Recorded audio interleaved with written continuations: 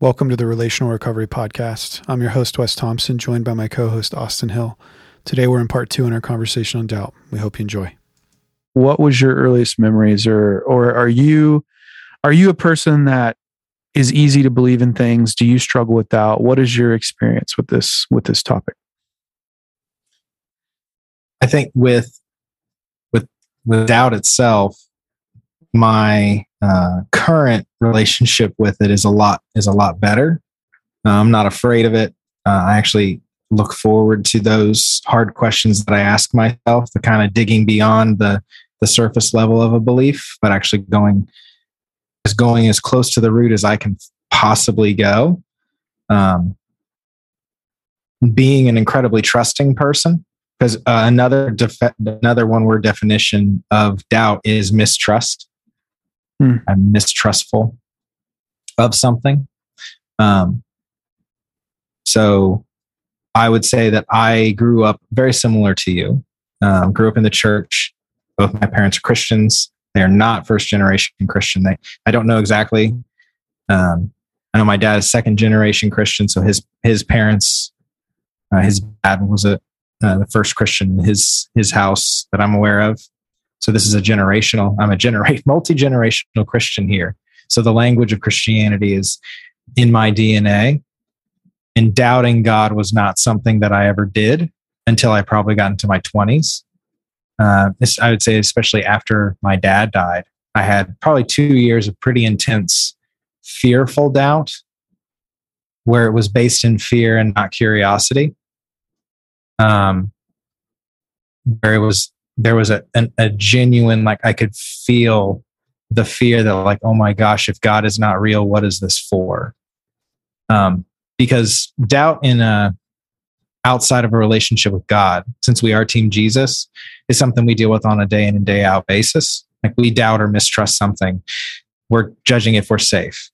But when it comes to faith specifically, and if you're new to faith, the word doubt is like doubting this brand new thing I just committed my life to, I guess, with words. That's very normal. We shouldn't be afraid of doubt. We should be able to ask questions and give ourselves compassion when we have those. But also, if you're in a relationship with somebody and they're experiencing doubt in their faith, our response should be compassion. It should not be judgment, anger. If someone gets really angry because you question their faith, they're not very confident that God can protect them. And there's like that classic example that Christian parents fear their child going off to college because the college professor is going to use really big, flowery words and convince their child that Jesus isn't real. Yeah, most college professors are smarter than me, without a doubt.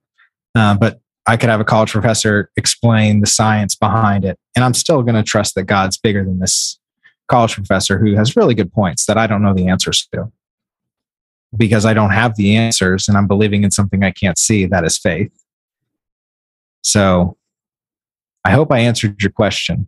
Yeah, no, it's helpful to just know where you come from to this topic, because we're all going to come to this differently. Like, I know I have close people in my life that they just don't really deal with doubt, and there's some people that are going to listen to this and they're going to be like, I don't really deal with doubt. But I think the more probably, the folks that deal with this more surely are probably just based off personality, like myself, and folks that, the people that were supposed to show up in a trustworthy fashion in their life didn't. And I think that probably sets up a lot of folks, like, for example, parents or grandparents or teachers or coaches or whatever. Somebody that was significant to you that was supposed to be trustworthy wasn't, and caused you harm. And as a result, you might deal with doubt. And you probably deal with struggling with trust. And so hopefully this is just helpful to start off by saying, I think it's normal. We see it, in the Bible.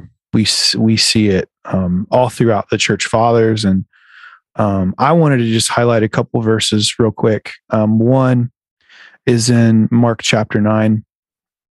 And I'm not going to get into it fully in detail, but basically there's this kid who's sick with an unclean spirit, and we won't get into what all that means. But basically, Jesus says to him in verse 23 of chapter 9, he says, "If you can, all things are possible for one who believes, right? So obviously we're talking about belief here. If you believe, it'll happen. And immediately the father of the child cries out and said, I believe, help my unbelief. And so he's admitting there's doubt. He's admitting there's unbelief here.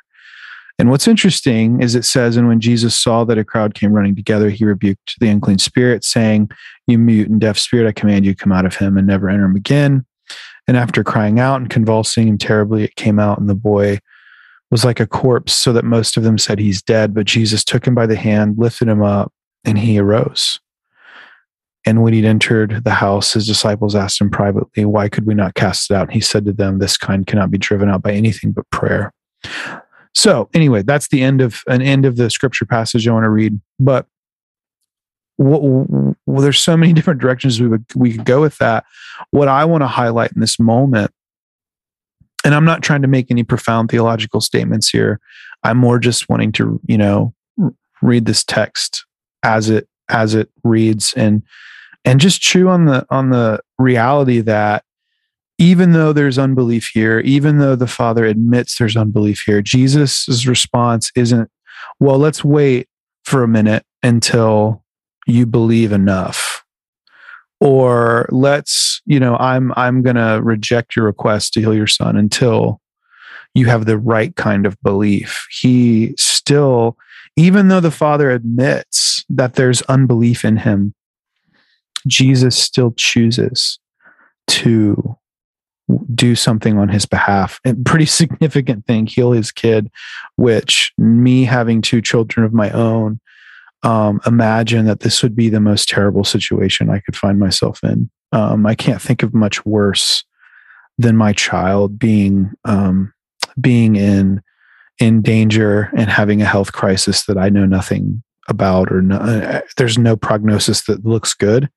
And the fact that Jesus healed and intervened on his behalf, despite the fact that he didn't earn it, or he didn't even have he was doubting, is pretty remarkable. And I think what stands out to me there is just the fact that God's not shocked by our doubt. Thanks for listening to this episode of the Relational Recovery Podcast. We'll be back with part 3 in our conversation tomorrow. We'll see you then.